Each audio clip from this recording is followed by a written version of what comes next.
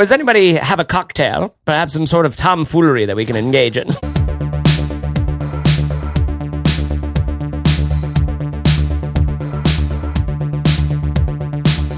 Hello and welcome to the Fizzle Show. We are like the brotherhood without banners of online business. We serve the realm of the earnest entrepreneurs seeking to earn their livelihood, building something that they actually care about. Yeah, that's right. Went with the Game of Thrones intro, and you'll see why in a little bit in this conversation. Your hosts are Corbett Barr. If this were the Matrix, he'd be Morpheus. Caleb Wojcik, there's no question, he'd be Neo, because he actually sees numbers and knows Kung Fu. And me, Chase Reeves, I'd be Trinity, because I care. Who's writing that? Whether you're like me, who I can't even look at a number without actually getting a little bit feverish, or like Caleb, who literally interprets colors as numbers, whatever you feel about numbers and finances and things, you're going to need to understand the money picture of your business. What's making money? What's losing money? What expenses are the heaviest on you? In this episode, we discuss how to take control of your business finances based on our hard-earned experiences. Caleb and Corbett's more than mine. Mine are hard-earned, but they're not very experiency. You'll hear about the tools that we use and some important lessons learned. And we'll also answer a couple Fizzle Show listener questions. All right, Fizzle Show listeners, one that really pushes Corbett's buttons. I'll be back after this conversation to fill in any gaps, so let's get into it. Okay, so let's get into this business financing there. But full disclosure here, I'm a reader, not a mather. I'm going to be just sitting back as the peanut gallery most of this episode. I am, as you know, the Johnny Ives of this organization. Johnny Ives doesn't know math? Famously, he because there was talk that he could, maybe Johnny will be the CEO guy. And it was quickly nope. The dude doesn't do numbers. And he makes it a point to not be that guy. I read that Inside Apple book and it was really good. I think it's good to have somebody on the team who doesn't do that. Yeah, because you don't think hang out. No, you just don't. You don't have to think with the same constraints sometimes. Yeah. The trouble though is if you're the only person on the team and you don't think about numbers, sometimes it can be kind of hard to get things going. And let's start right there really quickly. I mean, I've just been. This isn't numbers and finances and things. Just isn't the way that I look at the world. And it's not I will be a year and a half into a project before I realize, oh God. I'm not going to make any money on this thing. And even if I did, it wouldn't cover my expenses. Yeah. Oh, I should have figured that out before I got started. Because even though I love this thing, I have to quit it now because my kid needs gluten-free crackers. And that's one of the first things that I do think about. See, I knew that about you. Yeah. So, so the first thing you think about, so put yourself in that situation. Where's your head? What do you think? I'm looking at ROI and sunk cost and all the kinds of ththings that I was taught in business school and in econ classes. Is this going to be worth it if we get it? I'd have to go find my TA86 and see it, and hold it in the sun for a few Tetris hours. Yeah. You know what I mean? Just let it warm up. Yeah. Okay. So in this episode, I mean, what do we really? What I would love to do is I'd love to talk to me 4 years ago and be like, okay, listen, you don't know how to do this stuff, but here's some things you need to think about. I'd love for a 4-year-old 4 years ago me, which I think a lot of people in this starting out I've got this idea. The first thing you're not going to think about with your idea, unless you're Caleb Wojcik and you went to business school, is the finance stuff, because you're fired up about it's like that scene from Tommy Boy with his sale, right? It's I pet it and I love it and I just love it. The idea. You know what I mean? The idea. You love your idea and you don't want to, I don't know, you're not in that state, where you're going to be real critical about it, unless you're a learned entrepreneur. I don't know. Yeah, some of us do kind of start with the numbers in mind and the spreadsheets and stuff like that. But so what we're not going to do today is we're not going to have, blanket advice that everybody can use. I think, we're not necessarily small business finance experts, but we have run multiple small businesses. We've done finances for them in different ways. And I think we can just kind of share a real perspective on how we do things. And I think more probably besides Caleb's business school acumen, your actual experience with all of this stuff throughout startup world and all this other stuff, and then doing, think traffic from the ground up and having to learn by hand, what kind of entity you needed to be in front of the government and all this other stuff to deal with taxes and all that crap, right? Yep. That experience is going to be I kind of want that to control where we go next. So would you think that's a good place to start? Like just telling us how you got started? Yeah, we can do that. So, I had experience elsewhere doing budgets and accounting and stuff, in big companies. And then in the previous startup that I did, we had investments and we had to keep track of that and stuff. But, there's some basic kind of principles that you need to follow. And essentially you just need to have a handle on how much is coming in, how much money there is, how much you're spending each month. And that means you just need to set a couple of basic things in place. So the most, foundational thing that you need to do is just have a separate bank account for your business finances. And this is the kind of thing I think a lot of people overlook, and they don't know. They think, oh, I'll just keep track of what comes into my regular account. But it just makes it a lot easier to keep things separate from the beginning whenever you start a business. And this applies to any structure that you might be. You could be. Hold on. What if I'm a listener right now and I'm like, I'm already so bored. What? Then you need to find someone who, because I'm sitting here having these feelings like, well, are we talking about bank accounts? Yeah. Is that what we're talking about? Yeah. Well, a business is something that has to earn money in order to survive. And my wife's right now, she's listening to this and she's going, oh, yeah. You bet your britches we're talking about bank accounts. Exactly. Man. So in your case, Chase, you are lucky enough to have a wife who cares about accounting and finance and stuff. And wicked smart. She's super smart. And so she kind of helped keep you on track when you were doing business stuff, right? Yeah. She can't really help it. Yeah. You put a math equation in front of her, she's like, she starts scratching her head until she figures it out. Yeah. You know what I mean? Yeah. My wife's sort of like you. She doesn't, she runs a studio with a bunch of artists, and we have to, keep track of a bunch of financial stuff. And I keep the spreadsheets in that case, and she, I don't know. I love it. Leans on me to do it. And I'm sure you guys can guess in my marriage which way it goes too. Yeah. Jen's like, I want this camera, and she's like, do we have the monies? Yeah, and then I work some stuff, and then we make decisions. So you have a multi-weighted, multi-cell weighted something. What do you call those? Weighted average decision matrix. And you have that for a camera purchase. But I think that's a good takeaway right there. Is that like, hey, which one are you? Because I think a lot of people can do this all themselves and can just do a little basic learning to figure out some of the stuff, take it seriously, and get some of these. Like things like your own bank account and all this other stuff. Most people are a lot better at math than I am, or have some sort of acumen for it. Yeah. And then there's the rest of us who are like, it's soul sucking.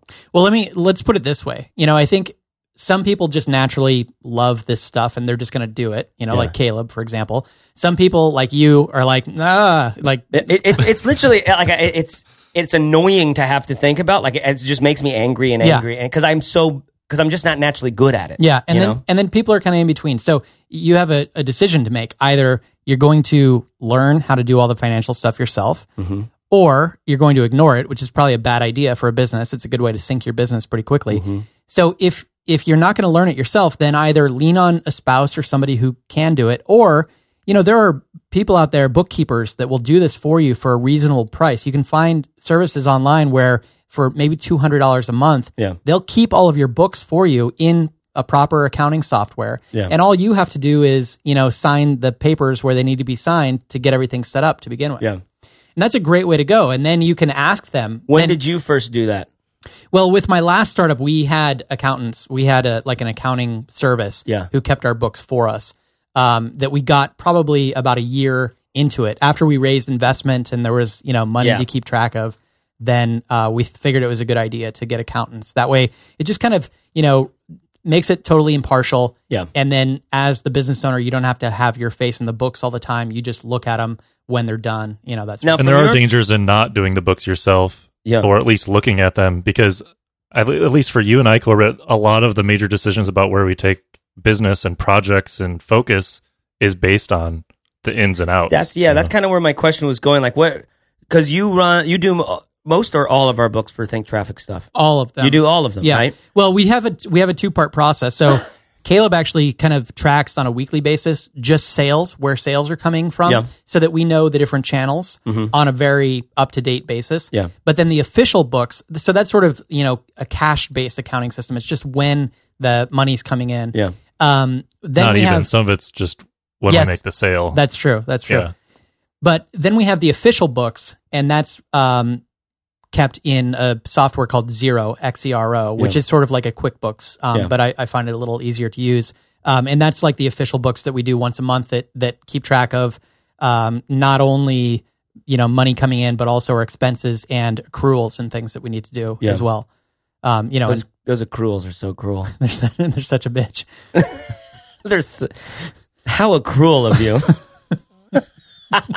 Financial puns. I feel like that's the first act. Like I listen to NPR on the weekends every now and again. Like, and there's all these smart shows on, like the wait, don't tell me, and everything's a pun. You know what I mean? And I'm like, that was funny. I wasn't raised in this world, but like, and so I'm always like, how do people think like that? And now I'm giving myself just that was good, big pat on the back. Well, in the Asana, you love it's so hot in this Asana. Yeah.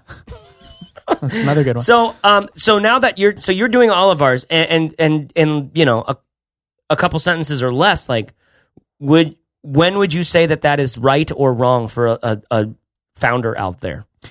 What, to do accounting? To do it yourself, yeah. Oh, to do it yourself. I mean, I really like being frugal in the beginning. I think people should scrutinize every expense, but you also have to weigh your time against how much time it's going to take for you to learn something and do it well. Yeah.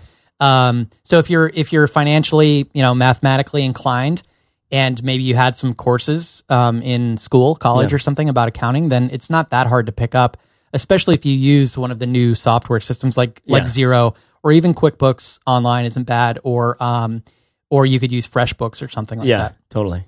So, but, back to the essentials. You need to have a place where all of the money coming in and out of your business goes, which is a separate bank account. And that's pretty easy to set up. If you're a sole proprietor, you can just open one with your bank under your name. Yeah. It just means the checks have to be written in your name. If you want to do business as some other entity, then you have to have the proper paperwork for that, either the DBA certificate or if you're, an entity like an LLC or an S Corp, you have to show that to your bank. And then you need your EIN. And then, maybe a employer identification number. Oh man, when is this going to get fun? Just keep throwing the puns in. Yeah. So is this a good place to talk about those entities now? Because I remember those questions, like which one should I be? And I remember when I started up my little video production company, we sat down with a lady who was great at what she did, and she's like, yeah, you should be an S Corp because of X, Y, and Z. And we're like positive we're going to grow this into like a multi-million-dollar organization or whatever. You know what I mean? And well, let's do this. Let's earmark this conversation and get one of our lawyer friends in for an episode where we can talk about entities with some kind of knowledge. So entities isn't a part of the accounting. No, because the finances are the same no matter what. Oh, okay. You really need to have a separate bank account. You really need to do your finances, your books. And there are a little bit of nuances, especially when it comes to taxes and things. Mm-hmm. But how you pay yourself as the founder and things like that. all that kind of stuff. But really, I'd love to have a lawyer here when we talk about entities because it's a deep conversation, and we're not going to do it justice. You have a pretty quick answer to that, though. Typically, though, sure. Corbett. Yeah. There is there is kind of, if you just want to know about our experience, like as far as Think Traffic goes, when I started it, I just chose to be a sole proprietor because there's not a whole lot of personal liability in creating a blog and putting information out there. There you go. Yeah. And the lawyers that I talked to said it's kind of a waste of time and energy and money to set up this giant entity for a new information-based business where there's not a lot of personal liability and you're not sure if it's going to be a big hit yet. Yeah. So it's perfectly fine to be a sole proprietor to start with, and then after a while you can decide to switch things over. And Caleb, would that be the same thing for you, or? Yeah, the only difference is if you are in the work with people in person kind of thing, like with my wife's photography business, we went LLC because she needs that kind of protection. Yeah. Working with people on location, Although, and this is why I'd love to have a lawyer here, if even if you have an entity, if you're personally liable for something, it's not, that entity is not going to protect you. If you up, if you do something to injure someone or something that's, illegal, that entity is not going to protect you. Yeah. And in a lot of cases like that, probably what you really need is insurance, not necessarily the entity, but you need business insurance. Yeah. If you go deeper, we do have specific business insurance for photographers. We have contracts for the people we work with. So there's a lot more than just having like an LLC and paying money to the state. Yeah. It goes deep. Yeah. So I think that could be a whole separate conversation. Absolutely. So let's keep talking about finances. Okay. So, all right. So far we talked about banking and accounting. As far as accounting goes, it's actually pretty simple when you get into it. Essentially, all you need to do is once a month log into your accounting software, and your accounting software usually should be able to connect directly to your bank account. And maybe if you have a business credit card, it should be able to pull the transactions directly from those once a month. And then or actually it does it like every day, but you just have to log in once a month and categorize each one of those transactions. So you go through your bank account and you say, this was revenue or this was an expense, and, put it under different little categories. Yeah. And once you're done with that, after you've categorized all of those, then you can generate your financial reports. Yeah. And, there's a balance sheet and a profit and loss and a cash flow statement. And Caleb went to business school, so he can tell you what all of these things mean. You're talking dirty to me now. Look at him. He's sitting back there with his hands up on his head. He's just like, where do I put the money? But at the end of the day... Are you kidding me? I didn't even have that in mind, and it just fits so well. I love those jokes that you only realize are jokes after the fact. Oh, that's good. Where do I put the money? Can we call that? Can we title this episode that? Yeah. All right. Where can I put the money? Episode 27. So at the end of the day, though, basically, the reason that you keep all of these things separate is so that it's easy to do this categorization at the end of the month. And the reason you do the categorization and the accounting at the end of the month is because you want to know your bottom line at the end of each month, which is basically, how much cash do I have in the bank and how much runway do I have if we keep going down this? Is this the reason for, would you say this is the most important reason for accounting? Is this the only reason that it serves, is like to know if you're okay or not, and how okay that is, or how close to dead you are and stuff like that? Is this the real job? That's a big question. And then another one is, how much did we earn last month, or how much did we spend? Yeah. That sort of thing. And which categories did we spend on? Like at the end of each month. You mentioned taxes, right? Is that what you said, Caleb? Yeah, I just did. I'd say that would be one of the biggest reasons, if not the biggest reason to do it. It's because you have to pay taxes along the year. Yeah. And if you don't, then you're going to be screwed at the end of the year. Boy, I know what that feels like. Yeah. So with these reports, with the profit and loss statement, you're able to look and not just say, oh, we made $5,000 last month or whatever, but you're also able to say, what did we spend money on, and look at it by category. And that way you can see if something's out of the ordinary, or if maybe there's somewhere that you can cut back, or you can say, oh, this new sales channel is, growing, and we're able to make more money. And that's that to me is what is exciting about this information. It's like analytics on, It's just like looking at analytics, Google Analytics for your website or something like that. Where are the most important posts? Where are people converting best at? All this other stuff, right? Yep. Which is what I've learned how to get used to that with that analysis sort of stuff. And so your own business finances, this is essentially, it's like the analytics of how your business is doing. Yeah. And like you said earlier, Caleb, it can be a great, precursor to what should we do next.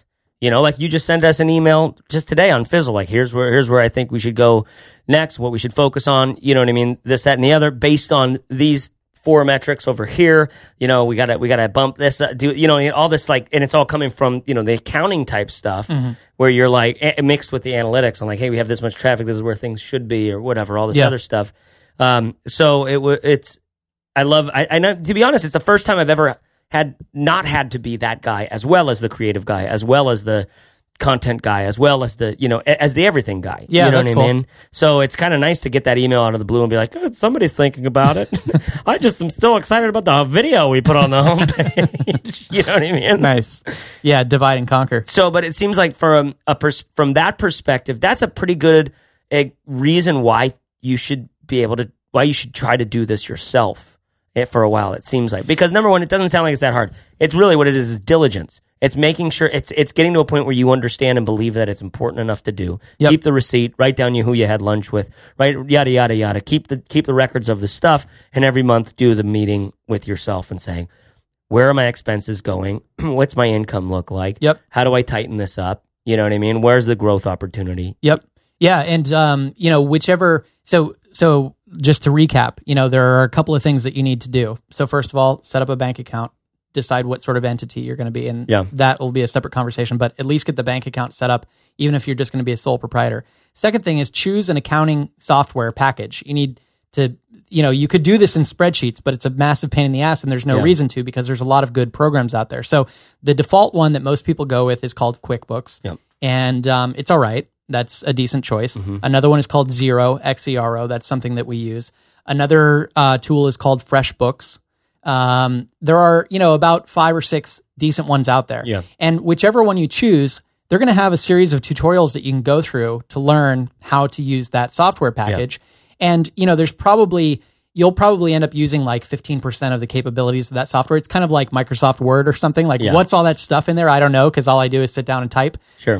Well, the same is true of accounting packages. You're basically going to do what I said, which is set up a bank account, choose an accounting package, and then make sure that you sit down once a month and categorize everything that comes in, and then review your financial statements once a month to say what money came in, what money left, and which categories of things did I spend and earn from, just so you have a better picture of where your business is headed. And if you're not going to do it yourself, don't pick a package and then choose a accountant, because they typically have one that they're really, really good at.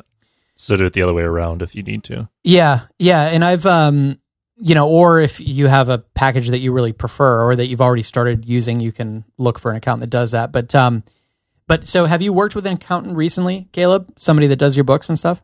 My mother-in-law is a full-time CPA, so we use her. Yeah. Oh, cool. So she just does your books every month? Yeah. And so how does that... And year-end accounting and stuff like that. Yeah, okay, cool.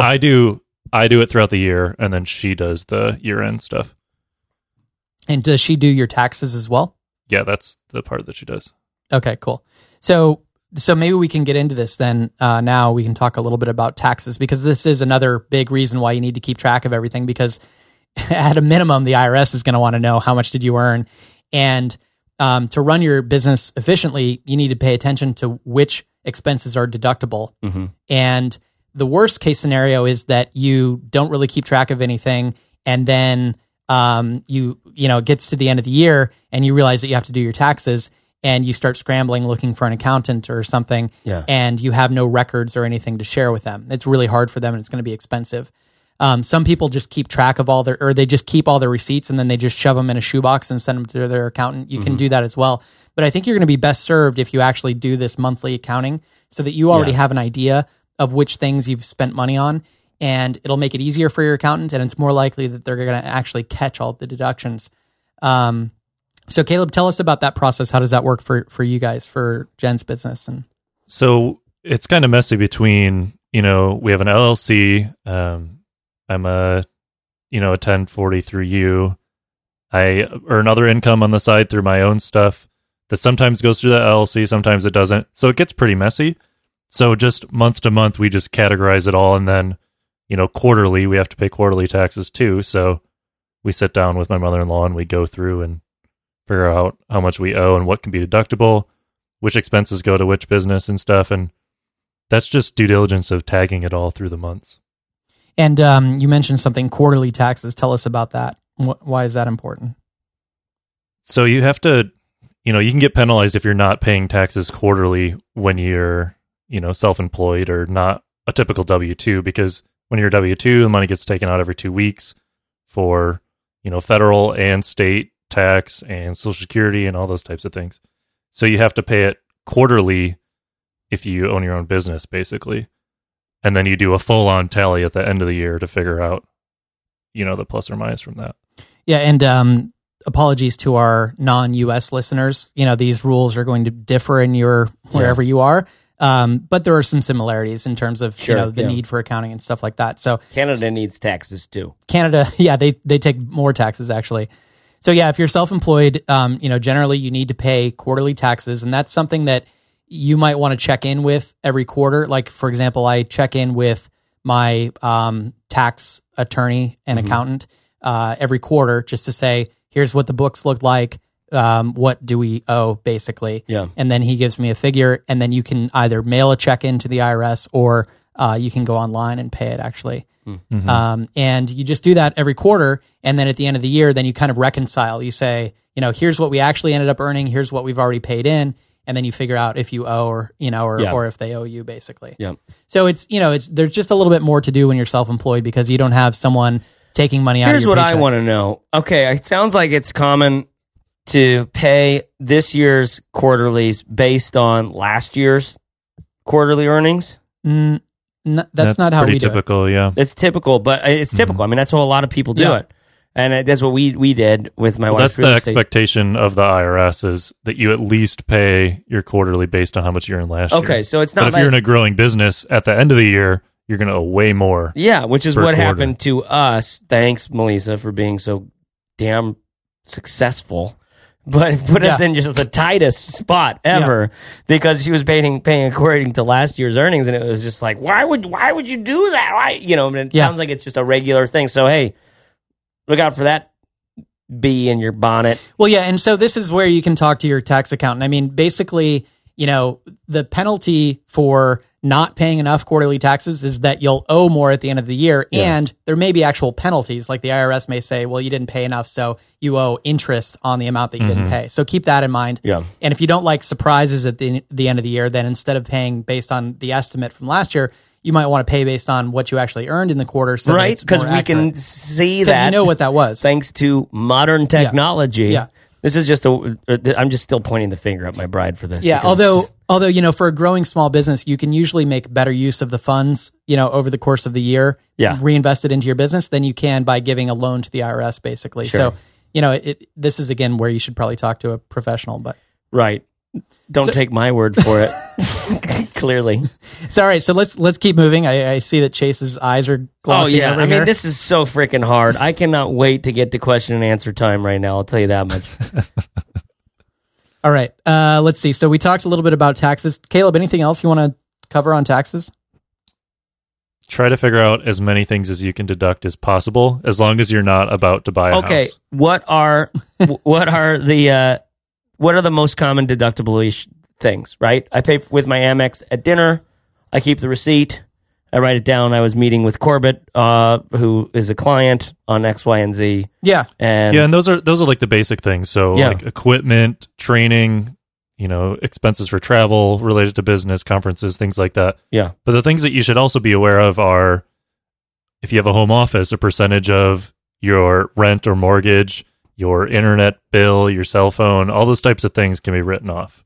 If you have your own health insurance that you're paying for, that can be something that you write off and goes into your business. Yeah, depending on your business structure. So, this is where, we talked earlier about you can probably do the accounting stuff on your own throughout the year. Yeah. But when it comes time to pay taxes, this is where it's a no-brainer to hire a professional because they're going to charge you. They'll pay for themselves. Yeah, they pay for themselves. They're going to charge you maybe $300 or something to do your taxes if you're a pretty simple organization. Yeah. At the end of the year, and they're going to more than make up for that just in helping you figure out what those deductions are. Good.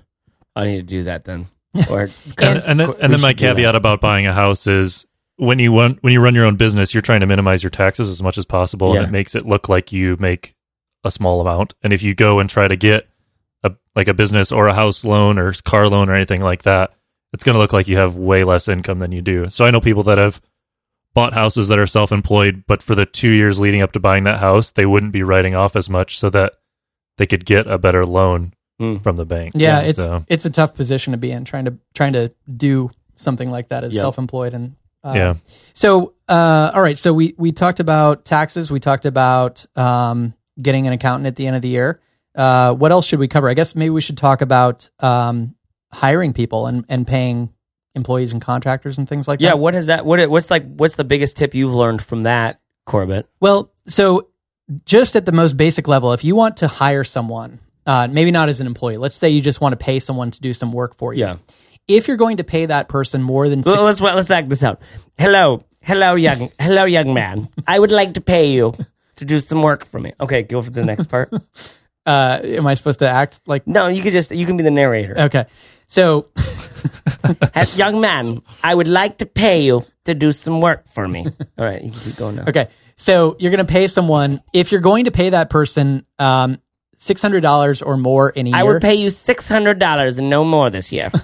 Then you need to give that person some paperwork at the end of the year known as a 1099 form, which essentially just lets the government know how much you paid that person throughout the year. So it's kind of like so that the government's aware of all the sources that person received in income. Yeah. And in order to do that, I mean, you could do it manually, and you could just keep track of what you paid everyone throughout the year, and then at the end of the year, issue all of those people 1099s. It's kind of a pain to do that manually. So that's where using some sort of payroll system is usually helpful. Yeah. This is why my wife said she couldn't use Quicken Online or Xero or something because of something about our S-Corp setup and payroll and all the, I can't, and to be honest, she's just a QuickBook whiz. But payroll seems to be, when you have especially like an S-Corp or something like that, it's like a big deal. You know what I mean? Because this is the only way you actually end up getting paid out. Everything else is just money that the company had made and stuff like that, right? Well, no, I mean, if you're sole proprietor, you don't actually. Yeah, sole proprietors don't deal deductions. with that. Yeah, exactly. You just take. But in any case, you should probably use a payroll software so that it keeps track of how much you paid everyone throughout the year, and it helps you to organize all the tax forms. So when you hire someone, an independent contractor, actually, you're supposed to file forms with the state government telling them that you hired this independent contractor. Yeah. And then you're supposed to file forms, tax forms at the end of the year. And if you use payroll software, like for example, a really common one is called Intuit Payroll from the people who make QuickBooks, I guess. So or Quicken or what, I don't know, whatever. Are those the same? Both. Oh God, they own them all. Quicken's personal. I'm having QuickBooks a brain dead moment. Yeah. QuickBooks is business software, and Quicken's personal finance software. But boy, howdy. So you use a payroll software, and then at the end of the year, basically you just click a couple of buttons, and it will generate those 1099s for you and mail them to everybody. And this is one of the things that people miss, really commonly when you start a new business and you start paying people. They just send people checks, and then they don't think about sending them 1099s at the end of the year. So this is kind of a little pro tip, something that your accountant might catch at the end of the year that you didn't do and will tell you to do. But if you set up using a payroll software to begin with, it just makes it a whole lot easier. Nailed it. Boy, you really nailed that answer. Yeah? Yeah, I know there's somebody out there right now just being like, whew. I feel like he's talking like just to me. Yeah. And my tax forms. All right, what else we got? Caleb? Can we just knock these down? We covered hiring. Yep. What about We covered it. Like nobody has any more questions about it. There's plenty of questions, but at least we know, what you had to deal with and going through it, and just the good place to start. Yeah. Right? You're going to have to do payroll, work with a professional. Yep. Get it done. And we're purposely not talking about the things that we track because that's going to be in a different episode. Yeah, we'll talk about metrics because metrics go beyond just finances. There's a whole lot of things that we track, and pay attention to. And that's probably a more fun conversation, actually. So, all right. So just to recap, get yourself a separate bank account, pick an accounting package. Yeah. Hold on. For the very, hey, listen, pal, I'm just starting a freaking blog. All right. I've got a day job that pays my taxes for me out of that salary, whatever. I'm just starting a freaking blog. I would like to make money from it. What do I need to know? Separate bank account? Yep. Because it's a money-making business. I'm going to be doing affiliate sales or I'm going to be doing whatever. Yeah. So I want to make money. So in order to protect myself or do whatever I need to do, I start up a separate bank account. Yep. And every expense that you have when you pay for WordPress themes or whatever, pay for it from that account. Okay. So you'll want to fund that account with something. If you're not going to have money coming in, you're going to want to fund that account to begin with. Say, I'm, giving my business $2,000 or whatever to get started. Put it in that account and pay for things from it because you can deduct those at the end of the year. So separate bank account. Then you have a decision to make. Do I hire an accountant because I think I'm going to be spending a lot and earning a lot right away? Yep. Or should I suck it up and learn how to use Xero or QuickBooks from the beginning because, you're mathematically inclined? Now, what about a service like Mint.com? That's personal finance. Personal finance, but say I hooked it up to my business card, and every expense that I have for my business goes through this one card. What it has is essentially a record of every expense that I've had in there. Now, obviously, I wouldn't be able to I don't think I can just generate a report out of that and send it to the IRS for my taxes or things like that, right? But if I can give that instead of getting Xero or Quicken or something like that, I can give that to my accountant.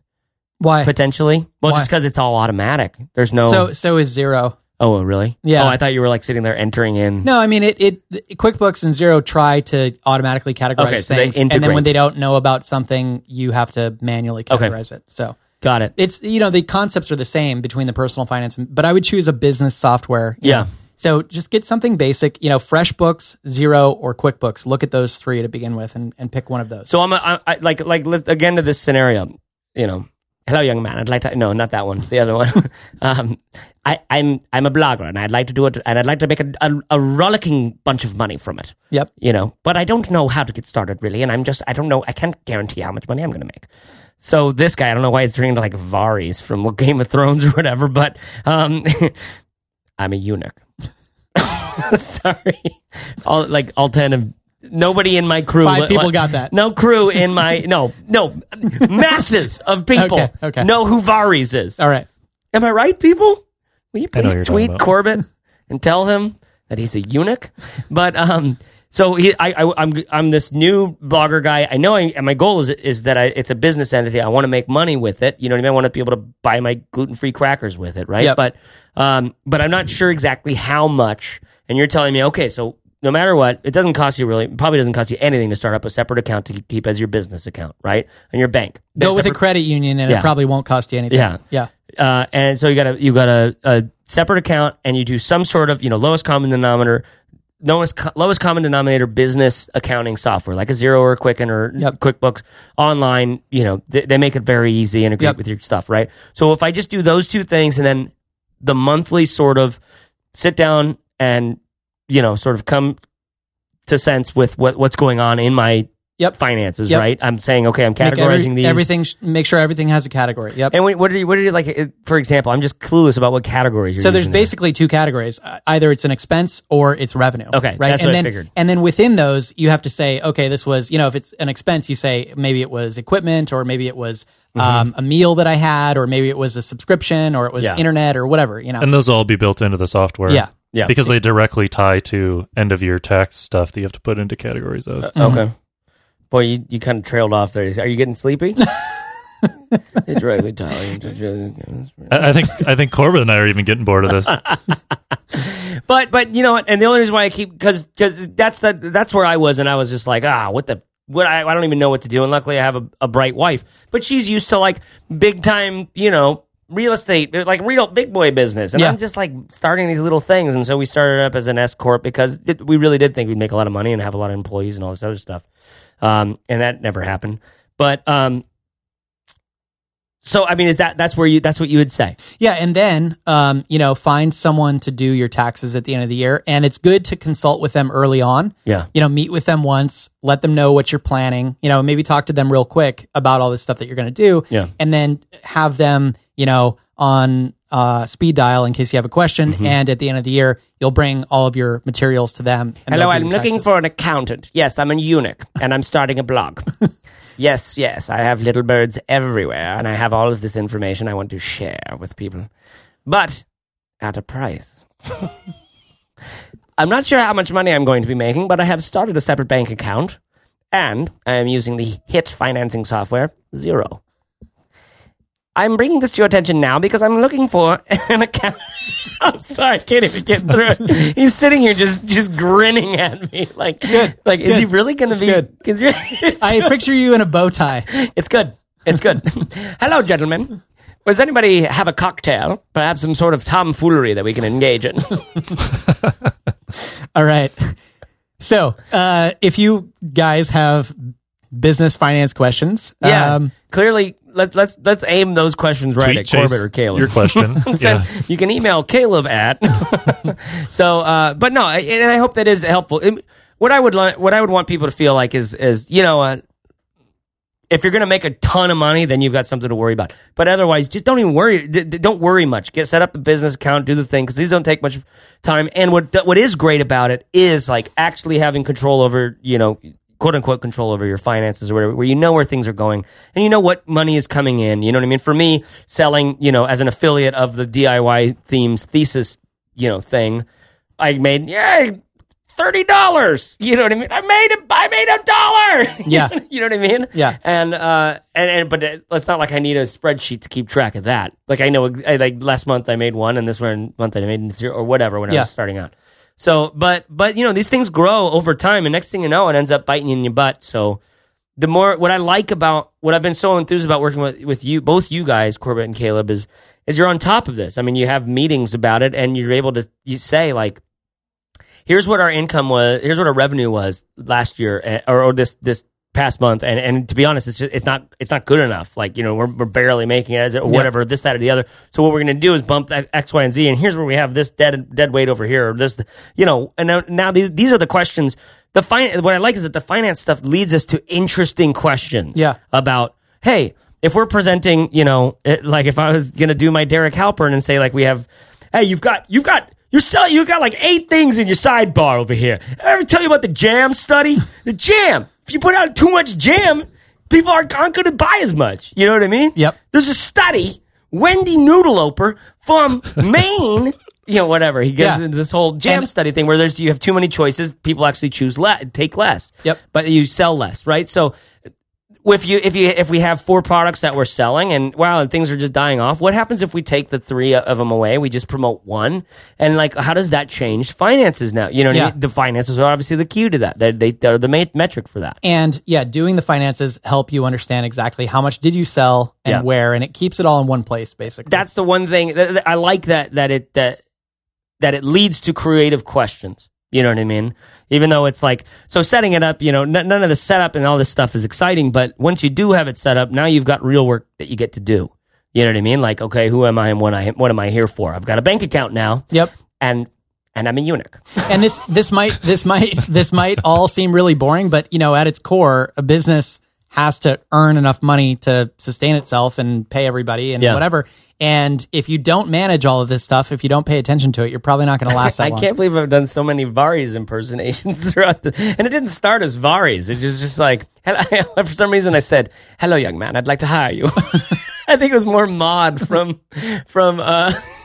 Oh, from Lebowski? Don't be fatuous, Jeffrey. All right, should we... All right. Let's switch gears and head straight into some question and answer. All right. And Caleb, if I do believe, we do have one question that is related to this. Yeah, we have one that's specifically about the best way to charge recurring billing. So let's take a listen to it. Hi, my name's Sophia, and I am starting a company called Gen Y Planning, and I'm interested in knowing the best way to charge monthly recur billing. I am starting a financial planning company geared towards people in their 20s and 30s, and I want to set it up so that people can pay me monthly. And I'm wondering what companies are out there that allow automatic payments using a credit card, and what's the most cost-effective way for both me and my clients in order to do that. Thanks so much. All right, awesome question from Sophia. Thanks for that, Sophia. Corbett, I know you've got an answer for this, don't you? Yeah. Yes. There are a couple of answers. I mean, the easiest way, or one of the really easy ways, could be simply just to use PayPal. Uh-huh. So within PayPal, you can set up recurring billing and invoice someone, basically, directly from PayPal. You can create an invoice and have it be on a recurring basis. Uh-huh. So that's one way you could do it directly. Another way, if you're using a package like Xero or FreshBooks, those allow for billing directly from within the application. You can actually send an invoice that has a link that someone can click on and pay with a credit card. Oh, wow. And you can set those up to do recurring billing as well. So, I mean, either of those is pretty simple. And that way, you don't have to go create a web page that has a form with a credit card thing and all that kind of stuff. This is directly from your accounting software or from PayPal directly. You can just send an invoice with the recurring billing. Have you done this before? Yeah, I've done this for clients before where I did coaching packages where I sent them invoices from PayPal and had them pay directly from there. Okay, cool. Caleb, you have anything? No, I was just going to say you could probably use Stripe to do something similar, but... Yeah, but then you'd have to roll your own, you know what I mean? Like, we had to roll all this code up in Stripe to make it and integrate it with a membership type deal. So I would totally recommend those. And I just looked up Square, which is a pretty common point of sale thing for small businesses, entrepreneurs and stuff, and you can't do recurring with that yet. So Yeah, exactly. So And when we talked about accounting packages earlier, there's a little distinction here that might help you make a decision. If you're going to be doing a lot of services work where you're billing people, sending them invoices for things, then FreshBooks is probably one of the better choices. Because it's really set up for all of that. It was originally an invoicing tool, and it's really meant to do all of that kind of stuff. Whereas Xero and QuickBooks are more general purpose. So you might look at FreshBooks if your business is really services focused to begin with. Yeah. Okay, cool. Hopefully that answers your question, Sophia. Let us know. So, Caleb, what else we got? Let's do another question. This one isn't strictly finance related, but we have one about SEO and why you would actually pay someone to do SEO. Like, what are they actually doing to get you to rank higher? So let's listen to this one. Let's get into it. My question is, when I'm paying an SEO firm for a monthly service to go into my website and make sure my keywords are all up to date and to make sure I'm going to be on top of the fold on a Google search, what am I actually paying for? What is the SEO guy actually doing? What are they going in there and doing? When you pay somebody a monthly SEO fee, what are they doing for that monthly fee? That's my question. All right, thanks, Janine. That I loved her skepticism. What are these people actually doing? She should be skeptical. Okay, let's hear it. You have an answer for this, Corbett? Yeah. So we maybe we should do a whole episode on SEO, but basically, there are two kinds of SEO. There's on-site SEO and off-site SEO. So on-site SEO are things that you're doing to your own site, like organizing your keywords, changing the page structure, meta stuff, on your site. And then off-site SEO is trying to build links pointing from other websites back to your website. So, an SEO firm is probably going to focus on a combination of both of those things. But really, the majority of what matters is the off-site SEO, because you can do all the on-site SEO you want, and if you don't have links pointing back to your site, then it's not really going to do anything. Now, the problem with using an SEO firm is that generally they're going to have to do some shady, spammy, crappy stuff. Yeah, see, originally I thought you were going to say there's two kinds of SEO, white hat and black hat, which are like good guys and bad guys. That's true as well.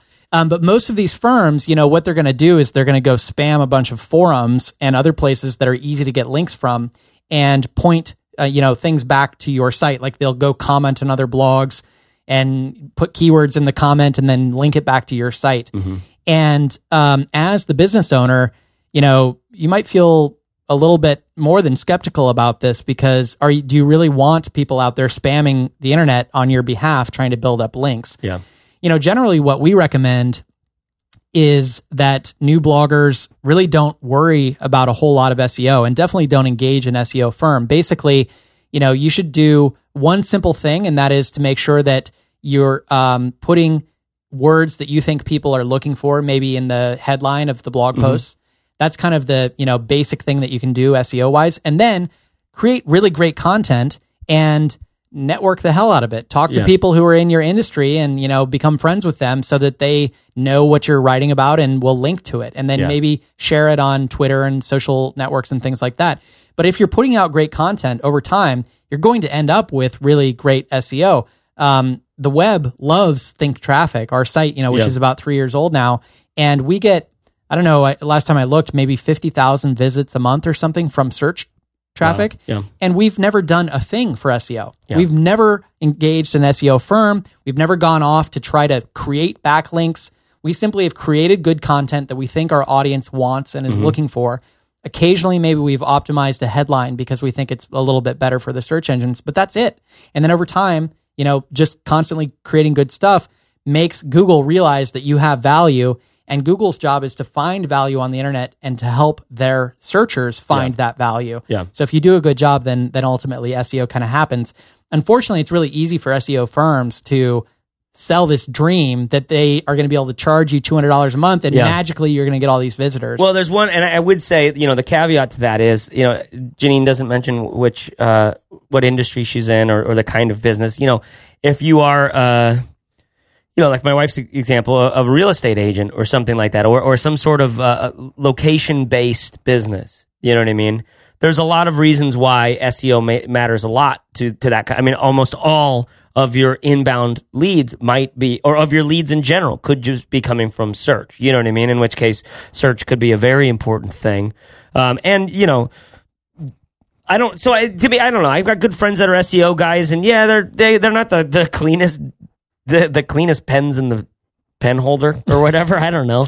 But, and to be honest, for all of my businesses, I haven't spent much time on that, though I would like more traffic. You know what I mean? But at the same time, I guess what I'm getting at is for some kind of businesses, this is quite an important question. You know what I mean? And so those links, however they can come, is good for some of these people. It's not true because Google's job is to improve the search results for their users over time. And that means that every year they have hundreds of people whose job it is to make sure that value is recognized and that crappy spammy links are not recognized and they're actually penalized. So basically, if you're engaging in SEO tactics that are trying to do anything other than get great content recognized, then over time, it's going to be less and less effective every year. And this is why we see, you know, when people complain that Google made a change and it ruined their business, it's because their business was built on a house of cards to begin with. Yeah. It was built using all of these loopholes that are only good for a certain period of time.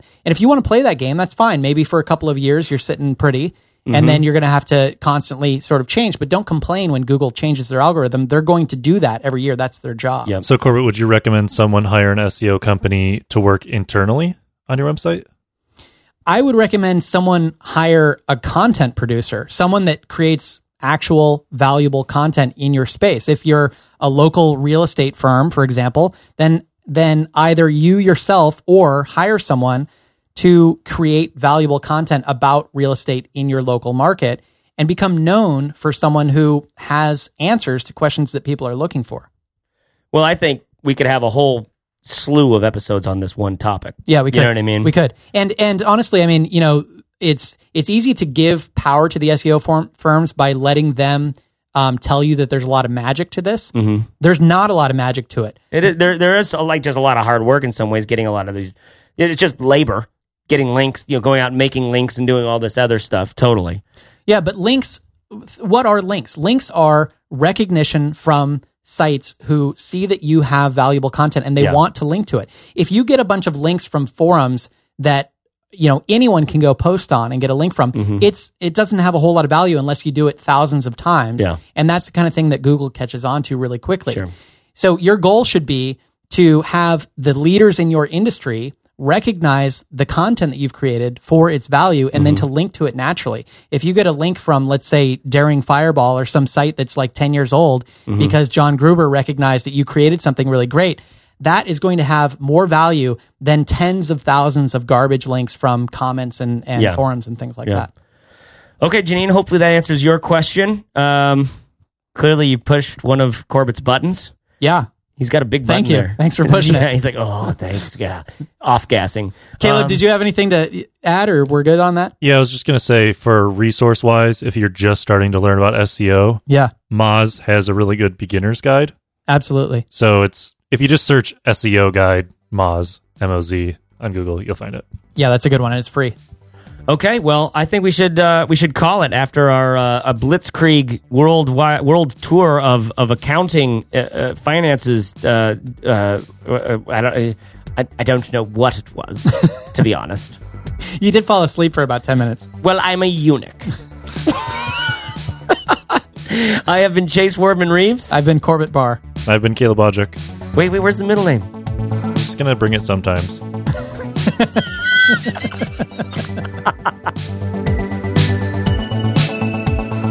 So there you have it. Get a separate bank account, choose an accountant and or accounting software, keep monthly records, and make better decisions. It's that simple, folks. Thanks, Sophia and Janine, for your questions. If you'd like us to answer your questions, head over to fizzleshow.com and you'll see there the Ask the Guys a Question link. You could do that. You could record your own or send us a little note. We'll read it. And when you do go to fizzleshow.com, you'll also see show notes for this episode, including any links, commentary, and oftentimes an Easter egg or two. I can't help myself sometimes. Did you see the Larry Halpern one? Again, that is fizzleshow.com. Fizzle show.com. If you like this, please leave us an honest rating in iTunes. It doesn't cost you much, and it means a lot to us because it helps other hopeful entrepreneurs find this show. Simply search for The Fizzle Show in the iTunes store and click Write a Review. You know, there's been a few since our last episode, and we're really happy about it. Thank you, guys. One of these reviews even has the gall to tell me how to do my job better. But he's right. He has some good feedback. So try to find that one in the iTunes reviews, and leave us yours as well, and leave us some feedback. We're really trying to learn how to make this better. We're kind of figuring it out as we go. So we love your guys' opinions on things. No matter how hard it gets, or how hot it gets, or how numbery it gets, rest in the company of good friends, people, and remember you are not alone. Know what I mean? Thanks. See you next week.